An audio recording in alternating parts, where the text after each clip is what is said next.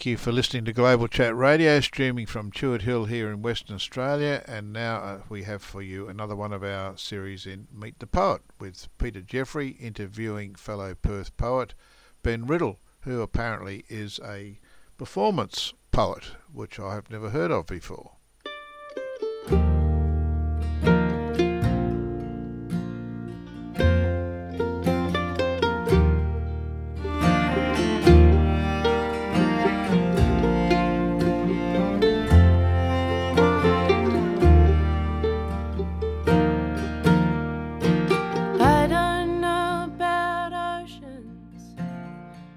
Recently at the Moon Cafe, we observed a young man who calls himself Ben Riddle, but he can develop on that when we speak to him as of now, who did some very, very intriguing poetry, delivered in a very, very intriguing way. And as a consequence of that, he was offering a book that he wrote with the strange title, The Cripple Who Is Whole. And as a consequence of that, was delivered in rap style. And when I got hold of the book, I saw that it was indeed a very, very beautiful book. And I showed it to both Lakshmi and Diane, and we both all think that we loved the book.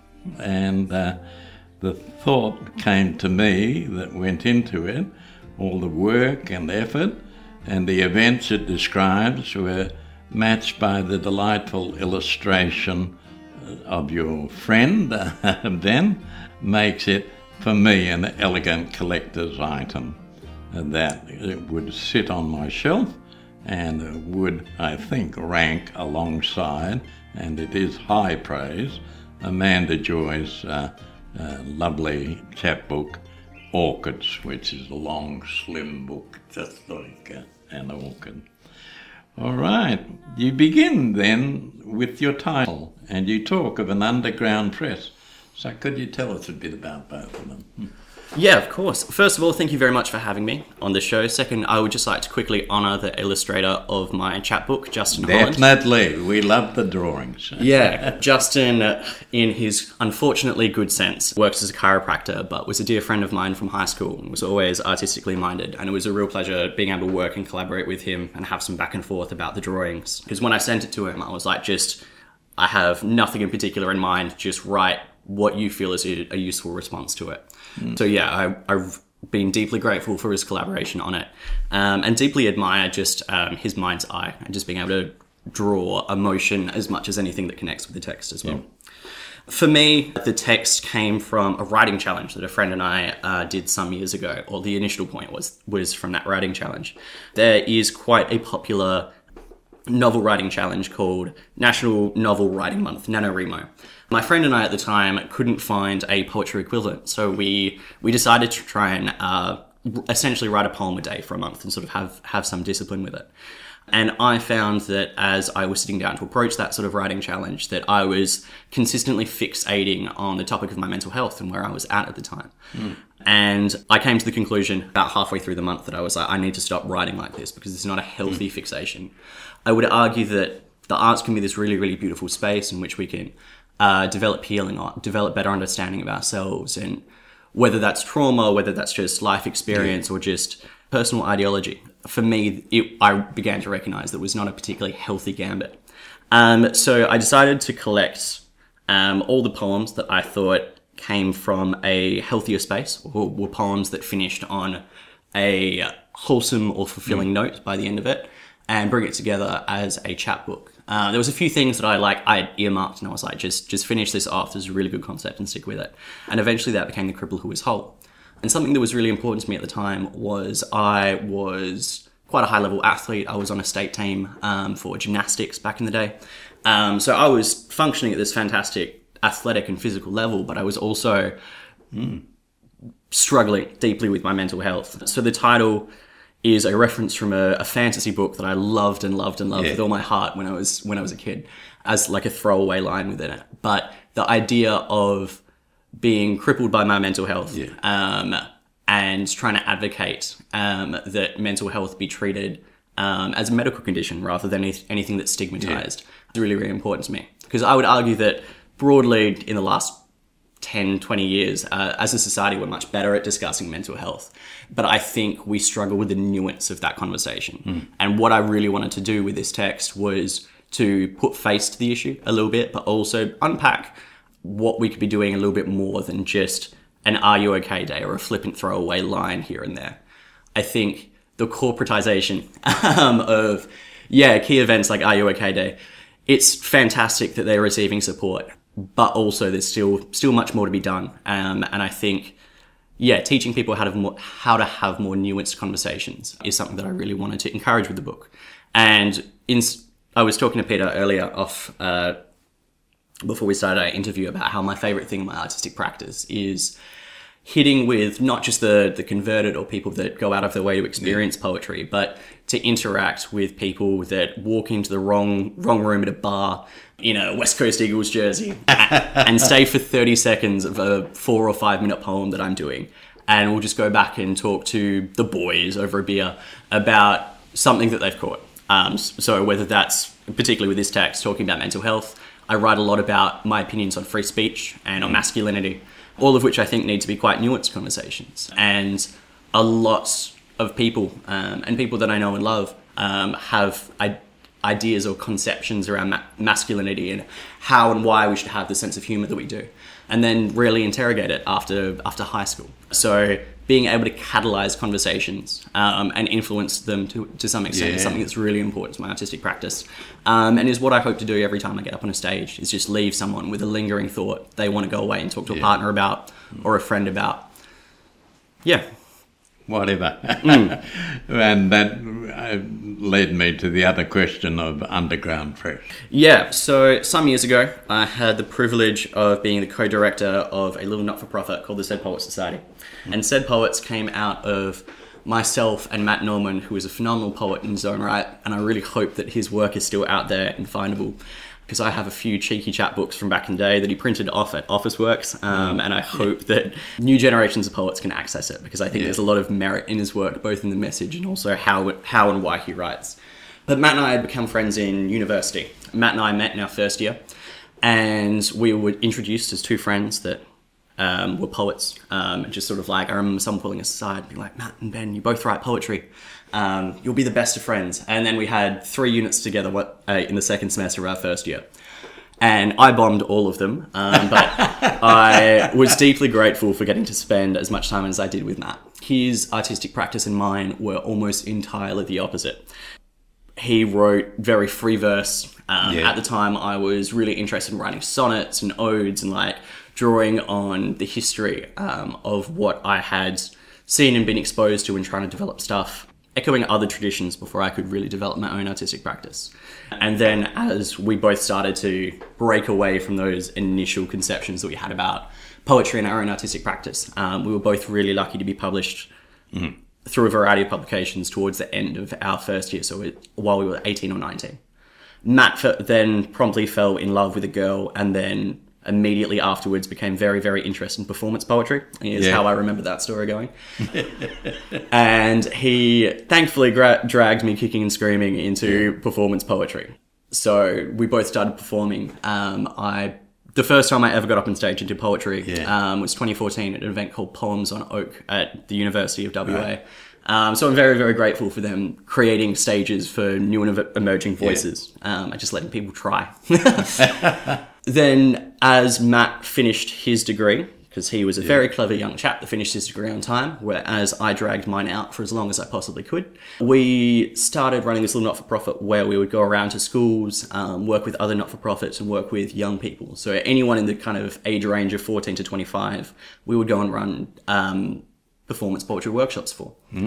And more than anything else, what was important to us, because I would argue that poetic device is just a way of telling better stories. So whether that is something that you put back into poetry, or whether that is just something that you'll start using as you're embellishing a story or trying to explain what's in your mind's eye to someone else, we wanted to empower young people to take Yes. more ownership of their language and the way that they told stories, to tell better and more persuasive stories. So we did that for a few years. And as one of our little side projects, we were running a thing called Writing Room, where just for between 2 and 5 on a Sunday afternoon, every fortnight, I think it was, we would go and sit at Greens & Co., which was this beautiful little cafe in Leederville. And myself and Matt would be there if anyone wanted to come and receive feedback for poetry that they were working on. Or for some people, just here's some space. Come and set it, block out part of your week to edit or to write or anything that could be useful for your artistic practice.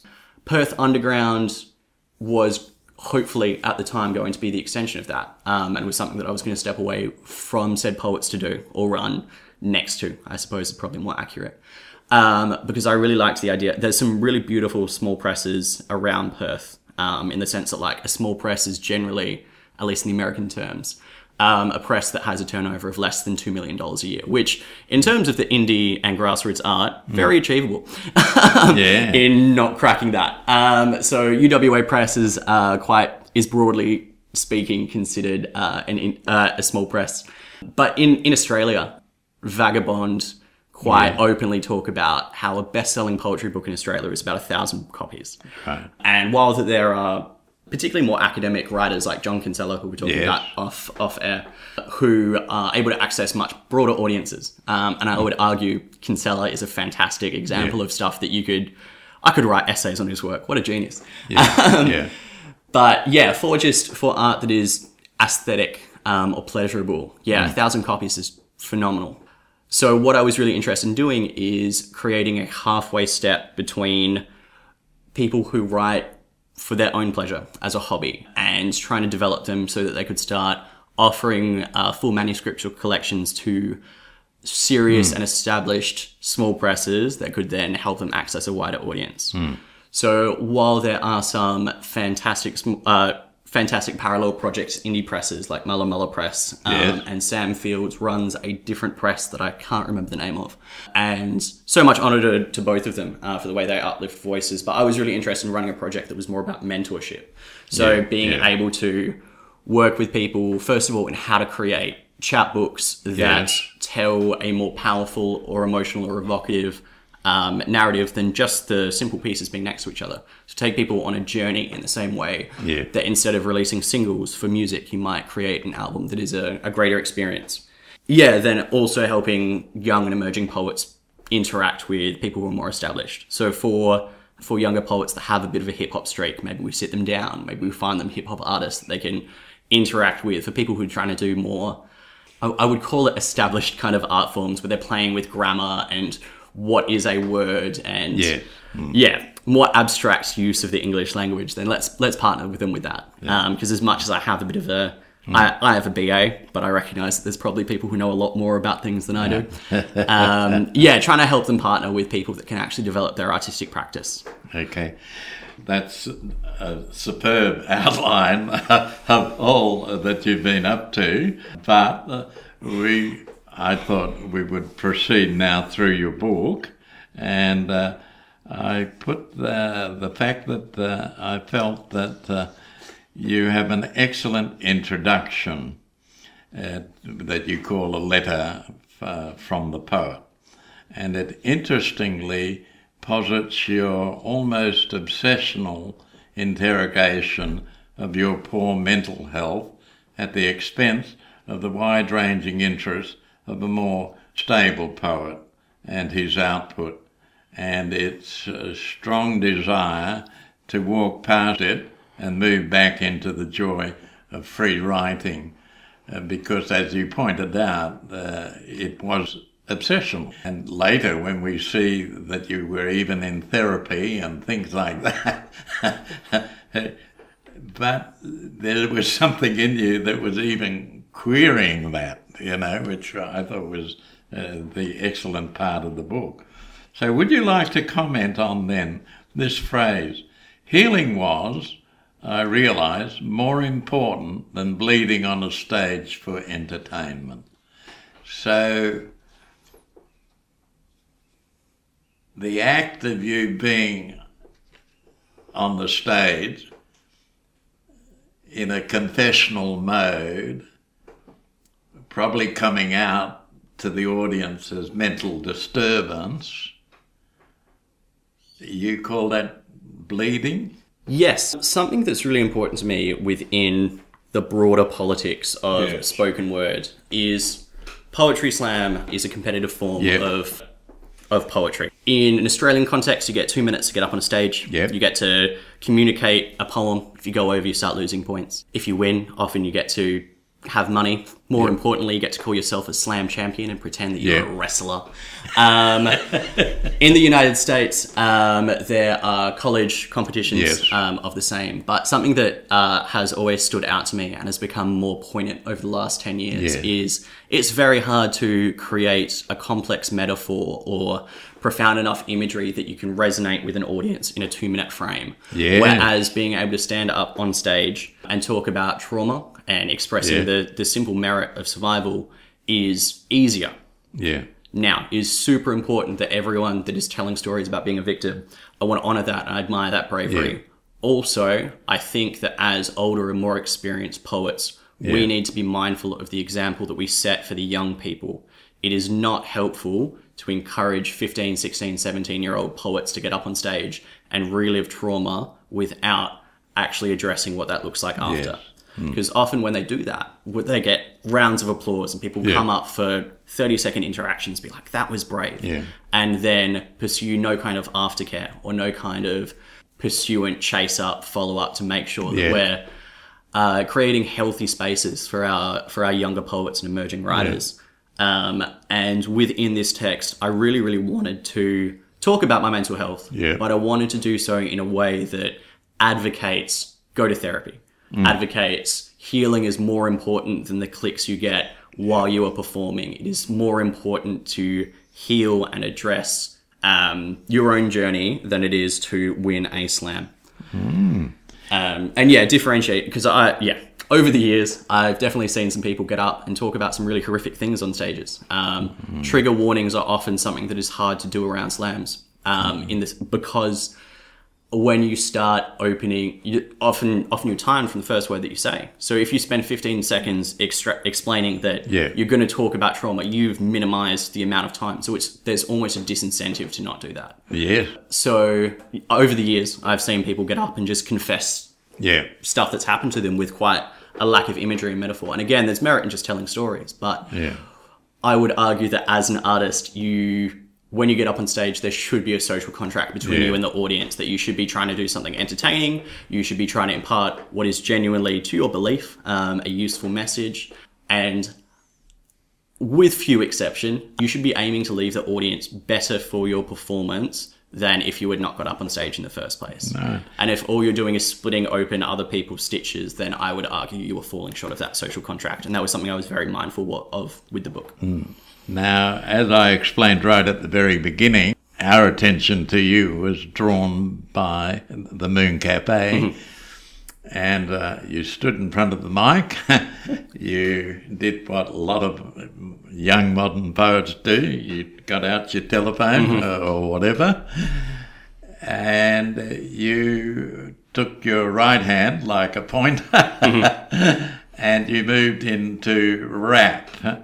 And yet, my knowledge of UWA and the fact that you had gone through a pretty conventional, historical, chronologically based course, obviously with different interpretations and different aspects, that you'd won the Simpson Prize.